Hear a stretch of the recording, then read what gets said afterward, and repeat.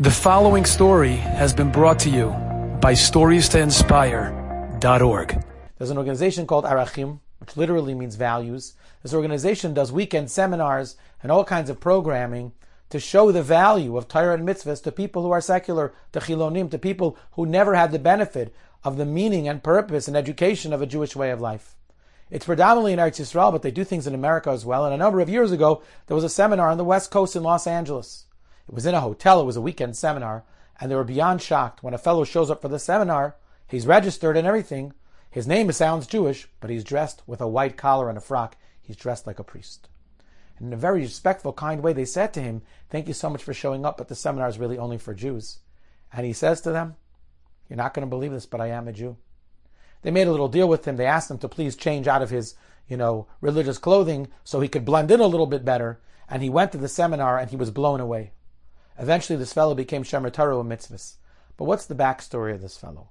Where did this all start and what happened?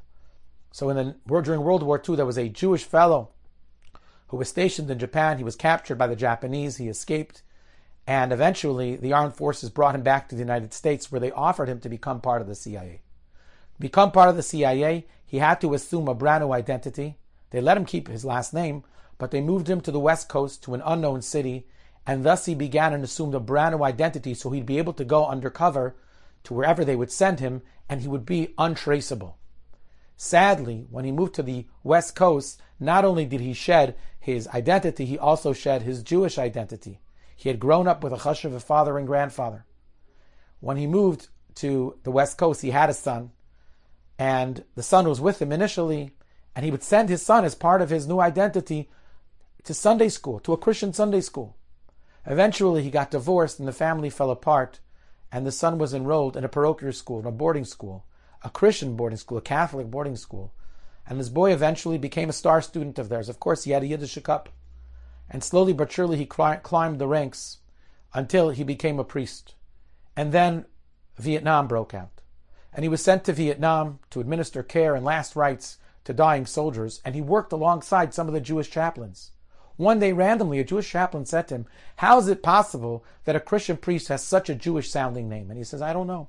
It's a coincidence." He had no idea about his Jewish roots.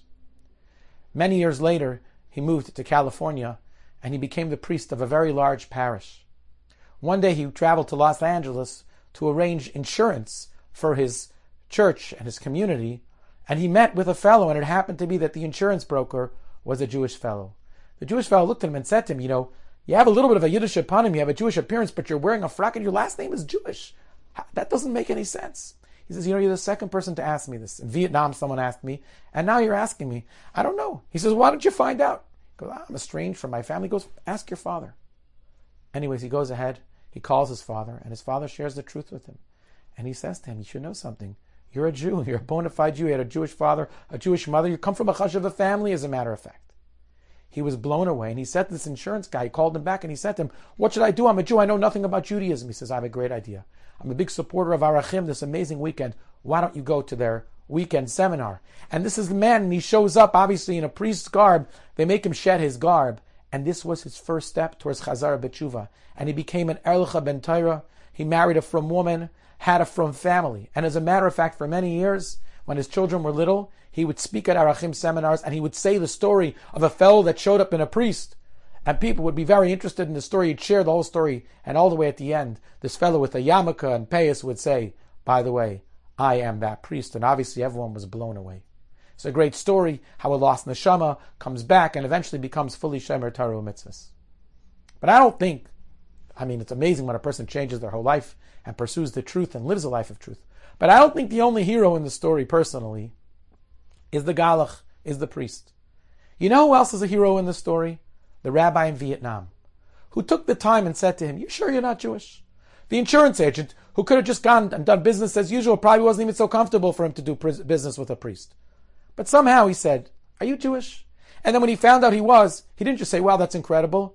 He said, "Come, let me enroll you in Arachim." And thus began this man's journey. And today he has a beautiful Torah Dika Mishpacha with Banim Ubnei Banim, Oiskim B'Torah Uve Mitzvahs. I can't think of a better way to go into the Yamim Nairam, to the Mehadin, than every person trying their best to find another Yiddish person that they interact with who may not have the benefit and trying to start some dialogue, some initiative, getting them to learn, inviting them for a Shabbos meal, buying them a book, I don't know, just giving them a shir, Torah that they could listen to. It's not a major investment. It's not so comfortable, but they won't feel like you're proselytizing or you're trying to missionize them. If it's done with love and it's done with care and it's done with respect, they'll love it and they'll appreciate that you care about them. Could you imagine if you come to the Rebbeinu Shalom and you say Hashivenu Hashem Eilecha v'Nashuva, as we'll say so many times in Yimei HaRachmim v'Aslichos, Hashem return us to you, and the Rebbeinu Shalom says, of course, you're trying to return my brother home. Of course, I'm going to help you be part of that process. And it'll be makabel, an incredible. Enjoyed this story? Come again. Bring a friend. StoriesToInspire.org